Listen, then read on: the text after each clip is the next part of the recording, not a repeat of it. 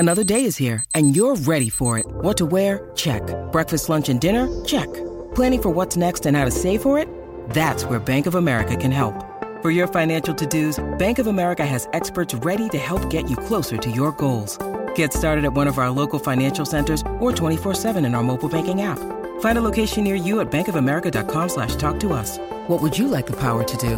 Mobile banking requires downloading the app and is only available for select devices. Message and data rates may apply. Bank of America N.A., member FDIC. Outkick 360's training camp update. We go live to the Titans practice facility where Ryan Tannehill and Julio Jones, you're about to see, working a bit. And this is A.J. Brown, excuse me, not Julio Jones. This is A.J. Brown. No sign of Julio in regards to this. Someone did tweet out that this was Julio, and of course Julio. Anyway, nonetheless. Was that Paul Koharski that tweeted that out? No, it was not Paul. It was not Paul. PK, though, has tweeted out a lot of accurate reporting and information live from Titans training camp, and he joins us each and every day. Paul, hope you're doing well. Forced to the porch here. I wanted to be out in the sun, but Terry Porch, who runs the grounds crew and is driving that mower behind me, shooed me up onto this porch, and it's his lawn. So I was told to get off his lawn. Old man, get off my lawn. Clint Eastwood now mowing the lawn, the field for the Titans. It's perfect. So there are others right now doing stand-ups on the lawn, but I guess he knows they're not going to be doing it for an hour. Okay. Well, you know what? We're live from Titans training camp, and our show goes till 1. Paul, your thoughts on Julio Jones not being out there today? We mentioned yesterday that he left early. It's being described as rest. Do you take anything into the fact that he wasn't out there? No. I mean, I think yesterday when he tweaked whatever he tweaked, I would have said it would be a long shot for him to be out here today. Yesterday was the first teamwork he did, so he might have been scheduled for a day off today anyway. Had he not tweaked it, obviously we got to monitor it. We didn't have Mike Vrabel today because we had Shane Bowen. The Titans are trying to juggle and facilitate as many people in as little time as possible for us. So that works out well in a lot of ways, but it doesn't work out well in terms of being able to ask Mike Vrabel on a day like today, what's up with Julio Jones, which wouldn't have been an immediate answer anyway. So, we're going to monitor him day by day. If we see him, even walking around a little bit tomorrow, that'll be a good sign. The longer he's inside and unseen, the more you have to fear that the tweak was something more than very little. But for right now, I'm still not going to read too much into it. More opportunity for Marcus Johnson, for Chester Rogers, who I think are the two guys who've done the most to elevate themselves. I'd have more concern really about Josh Reynolds, who we haven't seen since he dropped out, I think, midway on Thursday. And you asked me about him last week, and I didn't have a lot to say. Since then, reviewing some tape that I had on my phone, there was one rep where he was coming right at me in one of those end zone one-on-ones where he didn't come off the line very explosively, came right at me in the corner, did not complete a catch, and looked like a guy that just didn't have everything. Now, I don't know if he injured something or if he's just carrying whatever he had during the offseason. But I'd be a little bit concerned about Josh Reynolds right now, though obviously they felt like he had a good enough bill of health to enter training camp without being on, NFI or PUP. We've seen a rash of injuries with the Colts. So I say rash, but two big-time players with the Colts. Don't be rash. With injuries. And but, Paul, maybe I'm wrong here, but I think this is really bad. You've got Julio Jones injured a lot a year ago. I don't think it's a coincidence that he leaves the field yesterday tweaking something, and then he's not out there today. Again, this is early August. What matters is that Julio Jones is available in September. But when I start seeing receiver that's played a number of years tweaking something early in training camp, I don't know how often that becomes nothing throughout the season and not something that could re-aggravate itself at any point. Maybe I'm reading too much into it, but what do you think about moving forward? Is this going to be the question every single day with Julio Jones?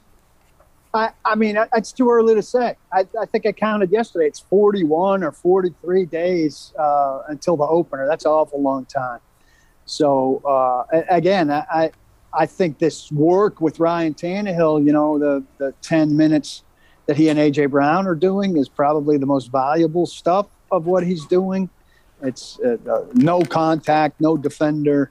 They're not worried about stuff like that. They're worried about the timing and the rhythm and the relationship with the quarterback more than anything else. Derrick Henry's the wrong example because he's not a guy with any kind of injury history. But today was the first day in pads, and I thought, even not symbolically, more than symbolically, but, the first play of the first padded team period is going to be a run. And they handed the ball to Darrington Evans today. And Derrick Henry wasn't in team period again and hasn't been. Taylor Lewan hasn't been in a team period. And I think, they're thinking all along is September 12th. I don't think it's any different with Julio Jones. And if he suffered a tweak here, I mean, it would be hard based on what we've seen. And a lot of us talked, we saw it from all different angles and anything. Is it possible it was something significant? Yes. 19 out of 20 times when we see a guy do that, is it significant? No. So we just have to wait for more information, and that information is probably not going to come out of the mouth of Mike Vrabel. It's going to be in the form of when we see Julio Jones out here again. And like you're saying, Chad, every day that he's not out here will lead us to more speculation that it's something bigger than we thought. Paul, I know you spoke with Shane Bowen, as the media did today.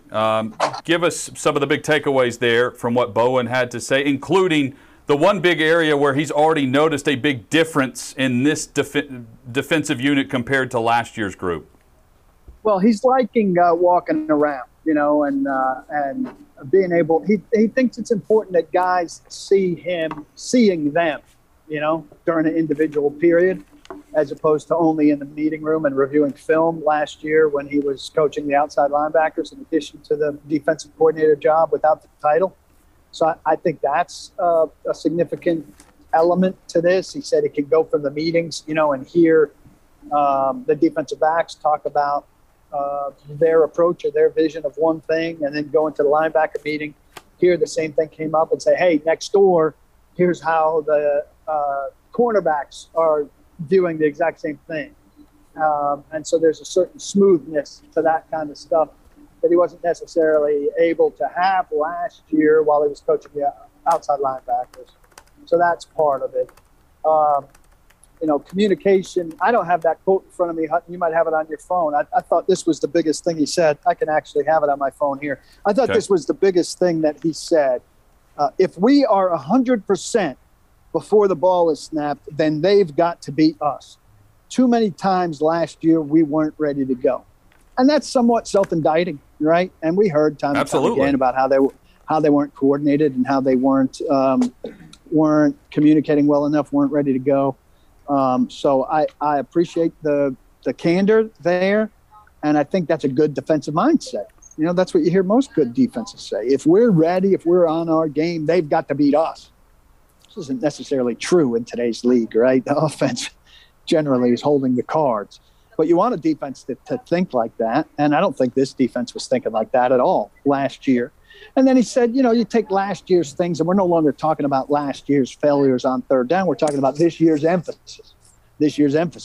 Third down, red zone, the things we're emphasizing now. We're not talking about emphasizing them because of our failures in those departments last year. We're just talking about them being points of emphasis now, and things that we have to do well now. Paul, today was day one of pads, but I'm sure Vrabel eased into day one of pads. What stood out to you in a practice that can be a bit more physical, albeit if they're eased in or not, because of the full pad aspect? Well, it was another defensive day. The defense, gradually is kind of taking this thing over. And I think it's less and less because the offense is not making the moves. I know Lance Lee is getting very jealous looking at that mower behind me. He wants that very badly for his house. Defense is playing pretty well. I think Jackrabbit Jenkins kind of coming alive the last couple of days has been a big part of that.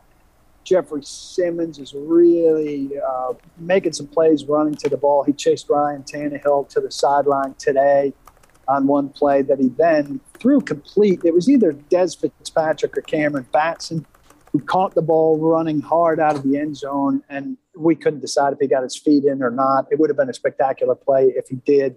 I thought probably not in real speed, real time, but could be wrong. But it's a really athletic, aggressive play. Monty Rice is somebody that Vrabel mentioned, needing to get the pads on, and he's a guy that did some thudding today. And I think I called him AJ, but I'm pretty sure it's BJ Bello. Had the hit of the day on Darrington Evans. Darrington Evans caught a ball in the flat, and it was kind of one of those moments where you turn and get popped. Bello, put a good shoulder into him, sent him backwards. But it was a play where a sack would have been made, if they were calling it technically. Somebody had broken through on the blitz and gotten to, I think, Logan Woodside as he let the ball go.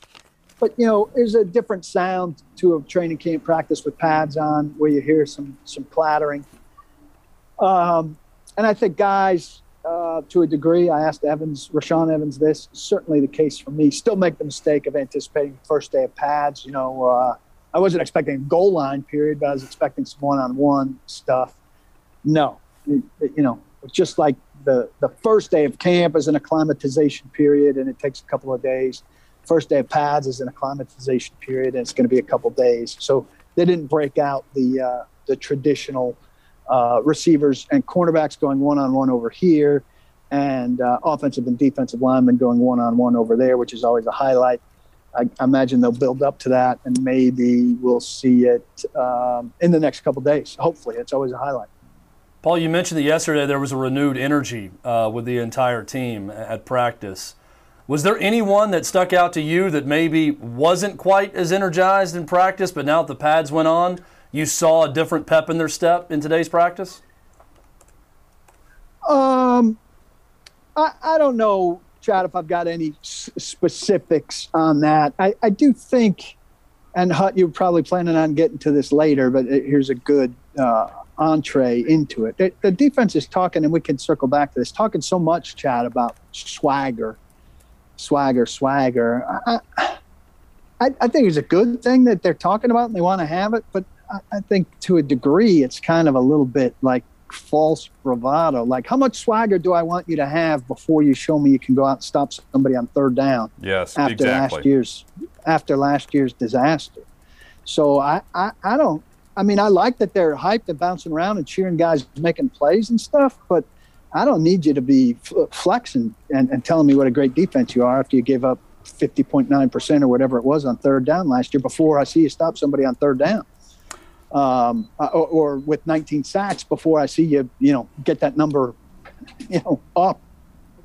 Well, I like the chatter. I want a defense that's going to talk a little bit and have some confidence, but I'm with you. Like at some point, it's almost like they're talking themselves up into the moment when they actually get a chance to prove it in week one.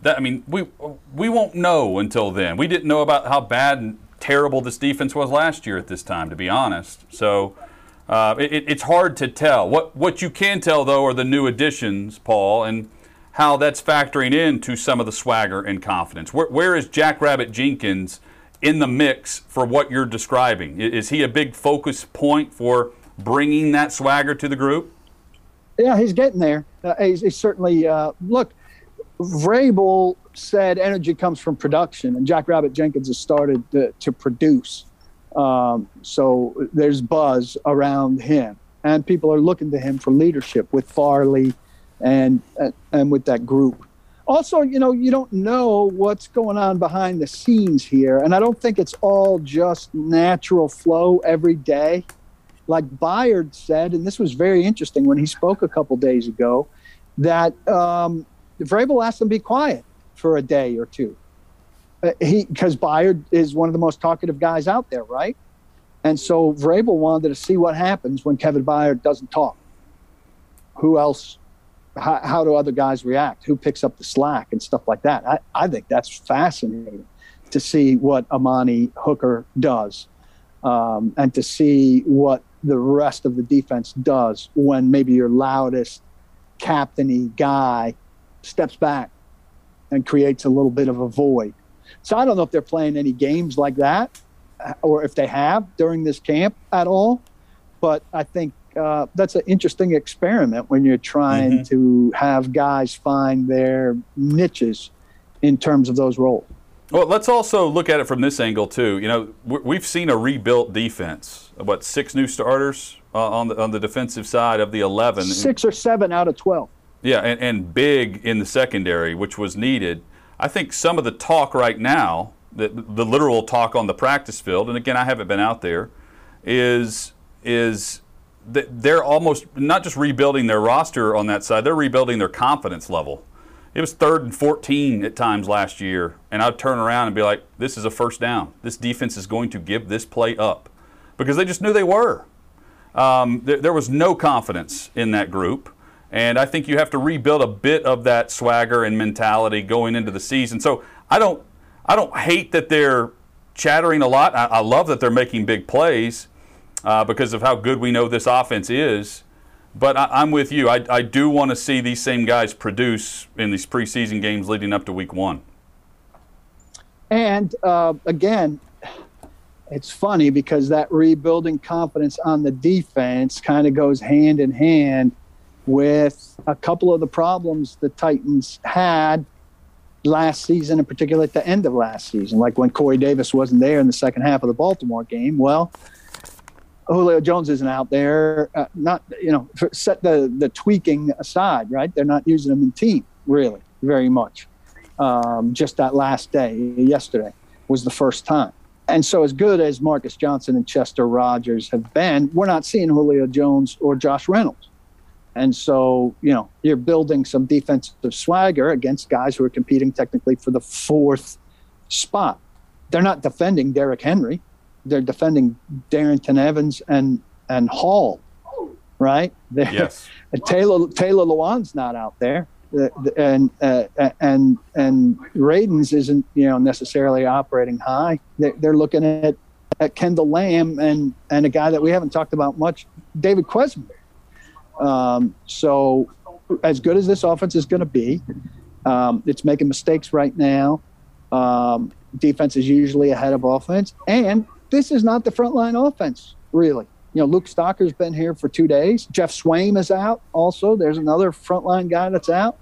It's a little bit of a piecemeal offense right now. So it's good time for the defense to build confidence. It's not playing against, an offense that's expected to be top 3, top 5. It's missing a lot of pieces.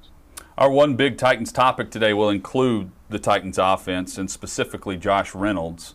That's coming up. Also, details on a rookie who looked better with the pads on compared to the first week. Paul has that. The forgotten man at offensive tackle. We will discuss that. And Rashaan Evans, his thoughts on Julio Jones and the Crimson Tide connection. Julio Jones joining the Titans roster. More from Titans training camp live on this Tuesday edition. PK joins us from Metro Center. Outkick 360 rolls on. Outkick 360 and the training camp update alongside Chad Withrow. I'm Jonathan Hutton. Paul Kuharsky joins us from Titans training camp, which has just wrapped up the first practice in pads for the Tennessee Titans of 2021. Paul, who flashed today outside of the starters? You mentioned one veteran addition that joined this team last week in John Simon. What have you noticed from him? He's made some plays. He looks like he knows what he's doing in this system for sure. And I've noticed him a lot more than I've noticed Wyatt Ray or Derek Roberson's out now. So any of the other Rashad Weaver. So. At this point, he looks like a good addition. The question is, how much, are you willing to deal with the age and the slowness that comes with age? And we know they've dealt with that at other positions willingly. Will Compton last year. So we shall see. Had an interception, I think it was yesterday, where he didn't turn his head back. It was on Ferkser, I think. Didn't turn his head back, but I think read Ferkser's eyes and hands and took the ball away very smartly. I think Vrabel was bitching potentially about pass interference, but I didn't see it. Usually if you don't turn your head back, you get in some trouble. It's very quick, bang, bang kind of play from short, probably from the 8-yard line. So I think he's looked pretty good. Certainly given, we've covered time and time again how little they have at that spot. Third edge guy, and, without Dupree here, a lot of opportunity there. I haven't really noticed anybody. I've noticed John Simon a little bit.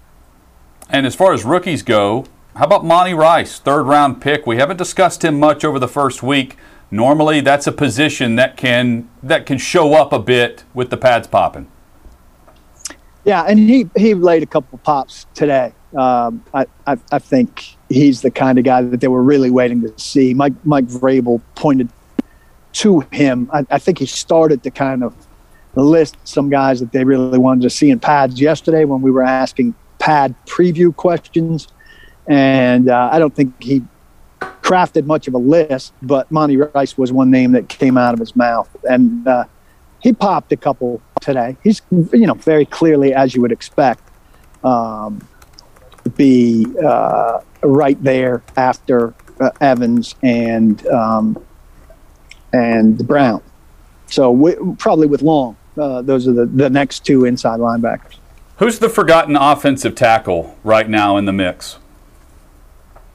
David Quesenberry. We've talked time and time again about what could hold Dylan Radins back at offensive tackle, and we've talked about Kendall Lamb could be the opening day starter. We kind of set Ty Sambrailo aside because we figured Ty Sambrailo would be working his way back, and he came off the injured list on yesterday, along with McNichols and along with Caleb Farley. Caleb Farley being the headliner there.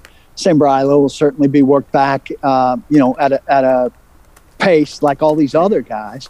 But Quesenberry, played pretty effectively down the stretch as the Titans' 3rd offensive tackle last year. Now, he got shredded while the Titans got shredded against Baltimore.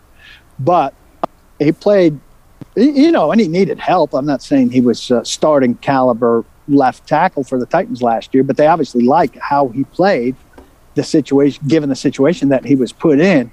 And I think collectively we've made a mistake to not mention him when we're talking about what's going on at tackle. So left tackle and right tackle reps are available right now with Taylor Lewan not playing in team. And Quesenberry's in that mix. So we should list him. So, Paul, Shane Bowen said that Jim Schwartz has been a great sounding board and a great resource so far in camp. Yeah, what's your observation been like of Jim Schwartz in terms of his involvement in practice? On the side, very observational, it's not like I keep a close eye on him, Chad, because I'm watching something else, right? But he, I don't know what to do with that hat there, but he is looks like a guy who's a special counselor to the defensive coordinator. If you ask me to drop in as a guy who's watched a lot of football practices and say, what does that guy do? I'd say he's kind of a sounding board guy. And I know you're desperate for those roles to be flipped, and you'd love to hear that. You'd love to see Jim Schwartz up there saying, Shane Bowen's a nice guy for me to go to for some extra information once in a while, but those roles are not what you wish they were. Well, and also optics matter. Schwartz is doing his talking inside, right? Like, yes. He knows everyone's watching him out there. Vrabel knows everyone's watching Schwartz to see his mannerisms and how much input he's giving to Bowen. It matters that he doesn't vocalize those things in the public eye, in the media eye. He's doing that behind the scenes. Yeah, he's doing little enough that our eyes are averted to something else. I mean, you check in on Schwartz, you see that he's not really doing anything, and you look back to find the ball. Or during the open period where you can shoot pictures or shoot video, he's not really doing anything with hands on, and you only have limited time, so you've got to get shots that are more active.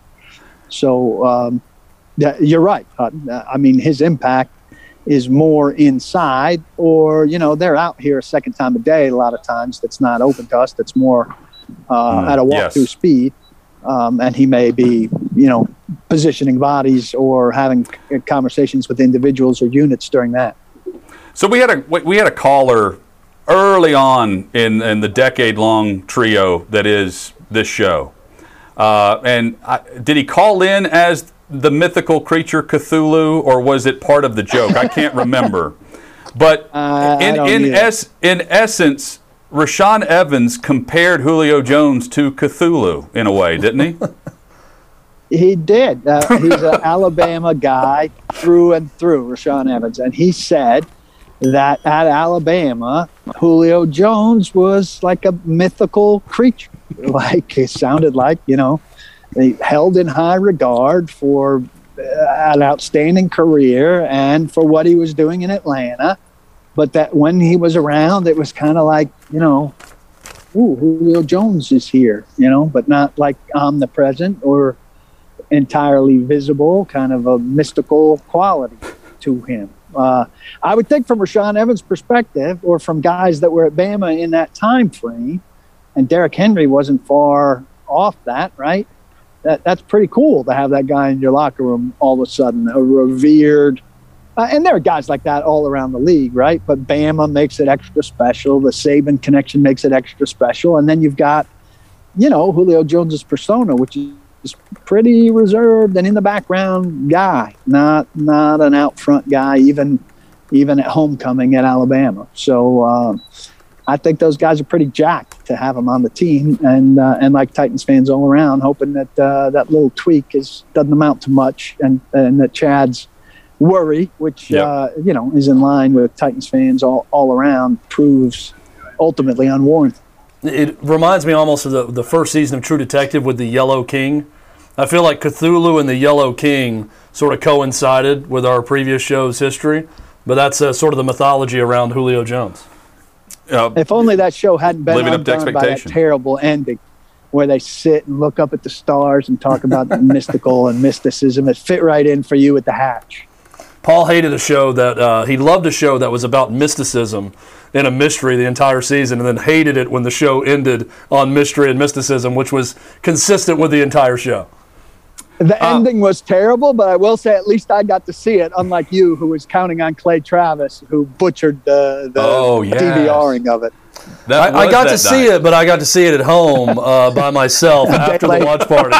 We had a nice dinner party. It was supposed to be a watch party that turned into just a dinner party because Clay butchered the recording, and then I got home and watched it. It's great.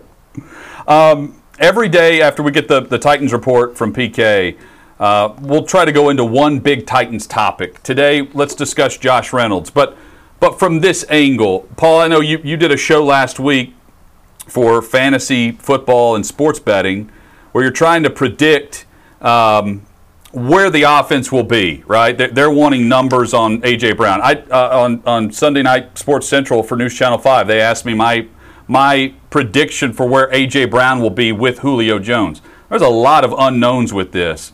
But, I think for comparison's sake, the Titans were 16 yards away last season from having two 1,000 yards receivers if Corey Davis stepped up and made some big plays over the final 3 weeks where he really dropped off. My point there is I do think A.J. can get the three-peat with 1,000 yards receiving, and we know he'll become just the seventh wide receiver since 1970 to start a career with 3 straight seasons of 1,000 plus. That being said, how much does Josh Reynolds factor in to the overall offense? Because the one uncertainty that makes it extremely hard to predict is, historically speaking, we have never seen an offense like this Titans group where they have the top running back in the NFL, a 2,000-yard rusher at that, paired with 2 elite top wide receivers on any offense. We have never seen that, and that now is coupled with a third wideout in Josh Reynolds, who is predictably more healthy than what Adam Humphries provided in the third wideout role a year ago. So in trying to really dive in and say, here's how it's going to be allotted to each player, I think that it's impossible to try to pick out a number in that regard. I think it's impossible to it's foolhardy, and we'll leave it for other people to play with the numbers. Look, I'm also presuming that Josh Reynolds gets healthy and is out here and dependable on a weekly basis. I think in the end, he should have numbers on par or better than what he did last year, because the Titans are going to spread the ball around and it's going to be a game-by-game matchup. But I think all of these guys, Hutt, are 1 week maybe going to have a great game, and another week they're not going to be great fantasy football players. I mean, Julio Jones and A.J. Brown are going to be great fantasy football players in that in the end you're going to be happy to have had them on your team. But I still think, there's going to be a week where you're going to be cursing A.J. Brown or Julio Jones for having 3 catches and 40 yards and maybe not sniffing the end zone. Just because the matchup doesn't go that way. The other guy has a big week, or Derrick Henry does most of the offense, and it's Ferkser who gets the one passing touchdown or something like that. It's just not a team that's crafted to really distribute, this, and this, and it's going to go that way virtually every week. I just don't think it's gonna run that way very often. I'd dissuade people from, who want week-to-week consistency from looking to them. And Josh Reynolds is a bit of a mystery right now because we haven't seen him operate at full speed, really. And we don't know much about what's going on. And when I say we don't know much, I mean we don't know anything. Yeah, and he's more of a piece now than he is a big addition. At least that's how I view it because of the signing and trade for Julio. But the question is, how big of a piece to the overall offensive pie is Reynolds when healthy? Because he was really good at moving the chains out west. That's where he really impacted their offense. Of his 52 catches, 31 went for first downs. It's a very small number to try to dive into on third down. He only had 14 catches on third down, but 11 of those 14 catches went for first down. So he's a chain mover. That's impactful to an offense, and that's impactful to a scoreboard.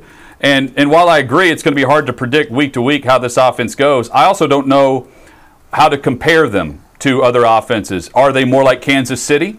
Kansas City, for instance, they have a big 2, and then they have role players and really 3 pieces behind their top 2 receiving options that last year all had 420 yards or more. Is Reynolds going to fall into that category as an extra guy that's a role player that opens it up for the top 2? Or is it more like Carolina? Carolina is the other example to point to, where the Panthers had a big 3. They didn't have a big 2. They had a big 3. They had 2 1,000-yard receivers. They had DJ Moore and Robbie Anderson. And then they also had Curtis Samuel, who had 77 catches for 851 yards. That's a big jump for Josh Reynolds, who had 52 catches last year. So I think if you can figure out where Reynolds is in this offense, you have a good idea of distribution within the overall flow and rhythm of this offense. Because is he a part of the top 3, or is he a part of the group that's after the top 2? Yeah, that's a very good question. Is it 2 and then, or is it 3 and then?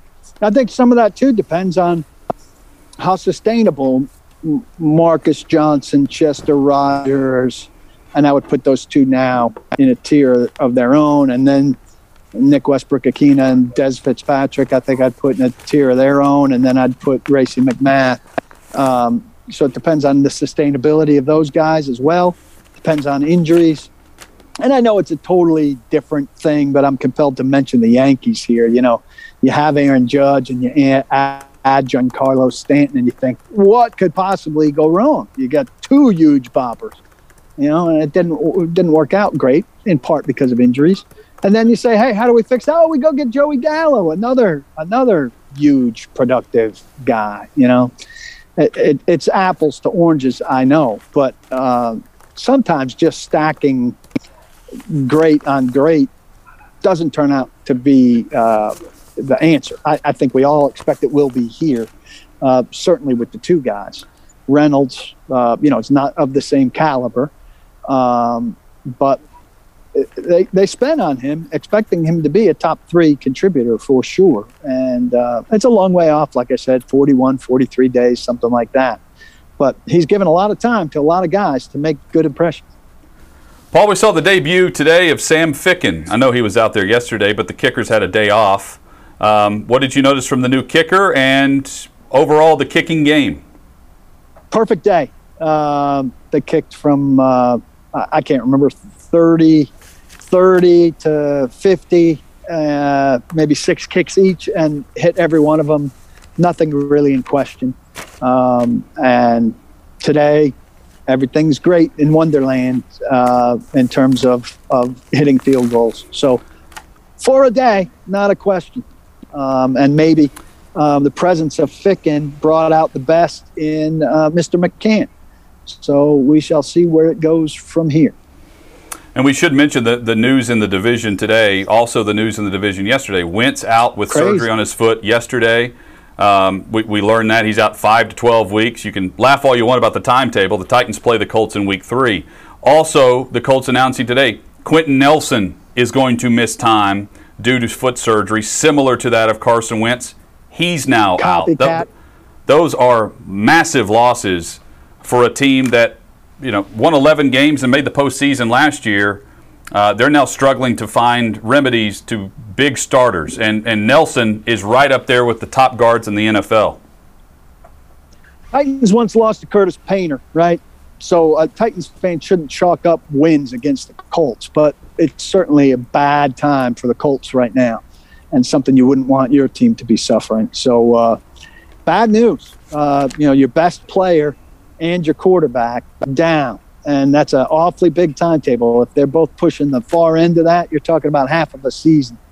And I think they start with 2 NFC teams, but then I think with the Titans there, they've got the Ravens and the Dolphins playoff contending teams. It's going to be a tough go. Yeah, they open the season against Seattle. They then have the Rams. They play the Titans, and then Paul is right. Then they continue that slug through the AFC where they face the Dolphins, the Ravens, and the Texans before they get to the end of October. I mean, that's a tough stretch. Brutal. Tough stretch whenever you consider what they're lacking up front now in the offensive line and the remedy that they're trying to figure out at quarterback, whether that guy's currently on the roster or not. Josh Heupel getting to work with his team on the practice field for fall camp for the first time tomorrow. Players reported today their first practice will be tomorrow morning. Heupel spoke to the media today. We'll discuss what Tennessee's head coach had to say next on Outkick 360. It's time to win. Outkick 360's daily parlay, FanDuel.com/OK360, FanDuel.com/OK360. Parlay is to me, and we're going in for a $5 winner tonight. $5 bet is going to win you $42.10. Here's my thinking. I'm taking the Braves money line. You've got Max Fried, who has been good as of late, Chad. You can confirm this. He's good. Braves have not lost 2 in a row since June. Load up on the Braves money line. Colorado money line. Chicago traded away their whole team.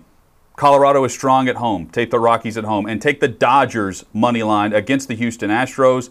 The Dodgers behind Walker. They've only lost once this season. Take the money line. They're favored for a reason. And then the Australian women. They beat the U.S. women in the exhibition head-to-head. They're getting 15.5 points. I think that is a close game at the Olympics. U.S. women haven't been dominant.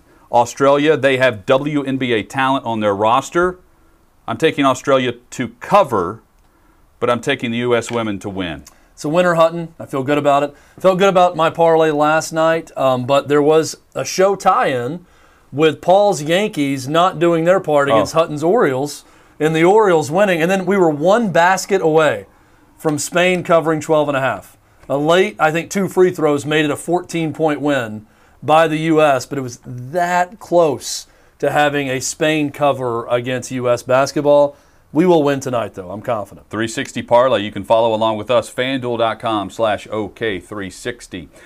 Josh Heupel and the Tennessee Volunteers opening practice today. The players reporting today. Practice tomorrow morning. That's the same across the entire Southeastern Conference as we gear up for football season across the SEC.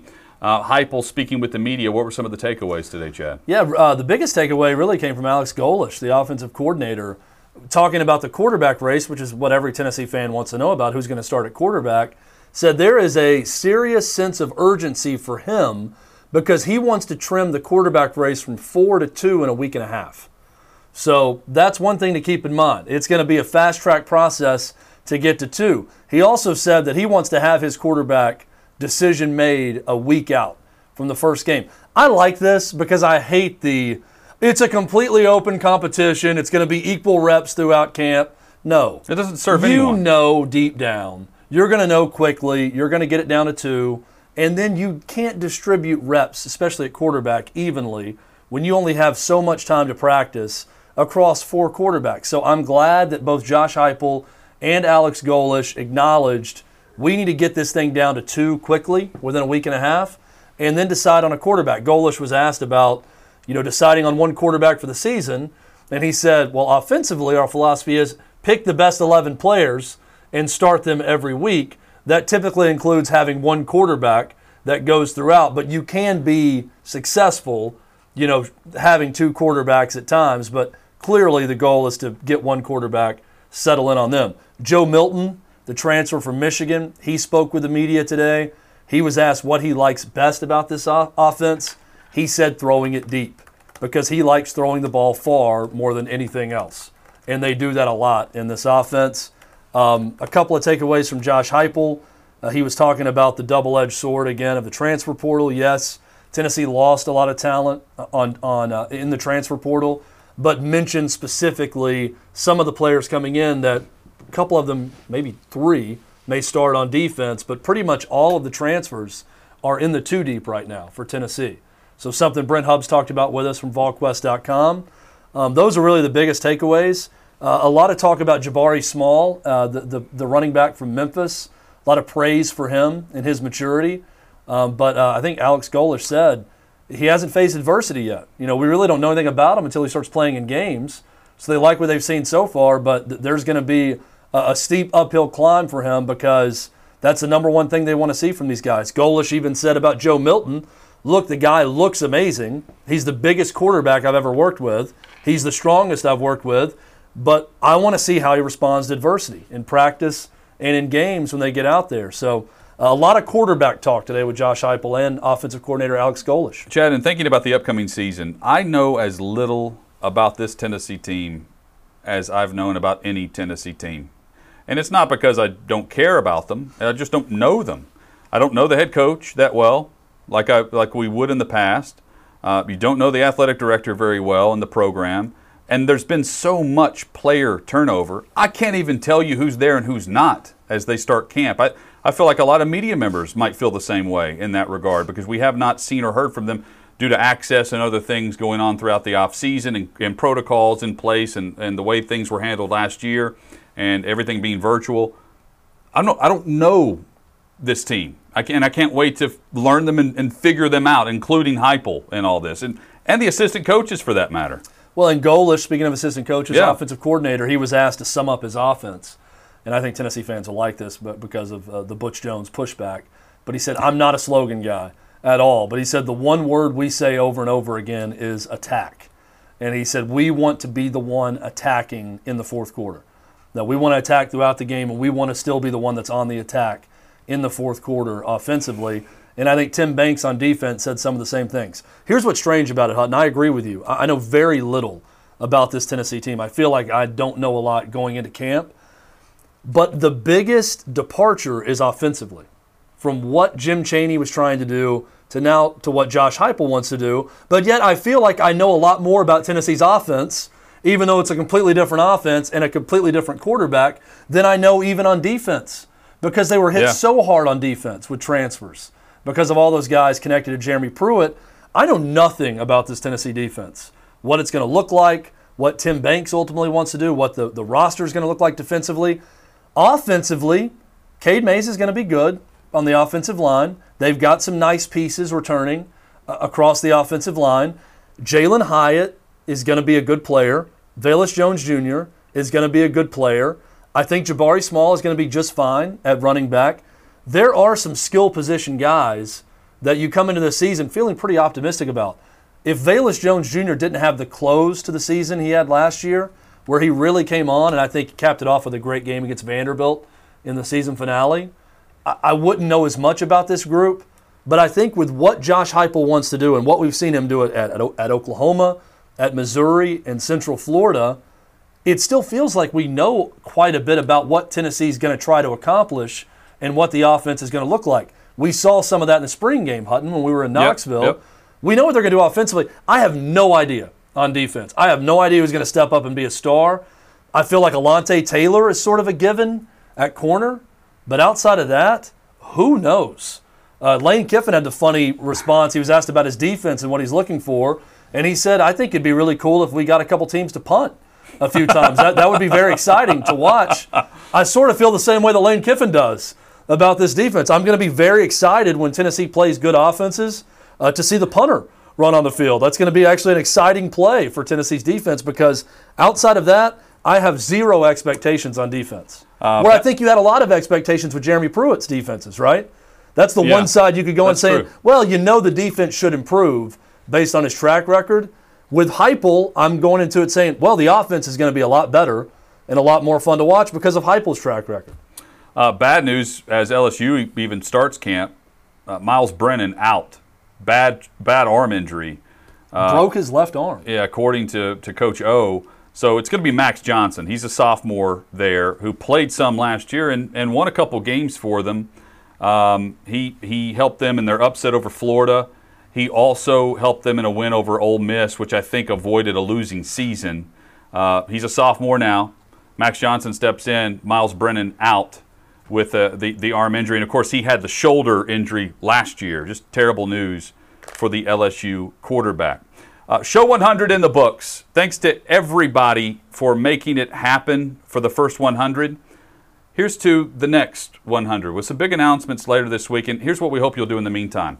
We've surpassed 2,000 subscribers to the new Outkick 360 channel. We started 100 days ago on the Outkick YouTube channel, launched the own Outkick 360 YouTube channel, which many of you have gone to subscribe to. We hope you'll go subscribe, that you'll hit the alert button, and then you're automatically entered to win the Sony and Hertz Audison prize pack. It's over a $2,500 value, the full car stereo system from Sony and Hertz Audison. All you do, subscribe to the Outkick 360 YouTube channel and ring that bell. Hit the alert button so that you know we go live each and every day at noon Eastern, 11 a.m. Central, and then you're also alerted to any new content we post in the afternoons and on the weekends. It's all for subscribing. We will draw a winner later this month. We are back at it tomorrow for Outkick 360 across the Outkick Network. Hey, it's Jonathan Hutton. Thanks for listening to Outkick 360. Be sure to subscribe to the show to have the latest podcast delivered to you each and every day. And give us 5 stars. It helps us grow our network and provide you with more great podcasts like this one.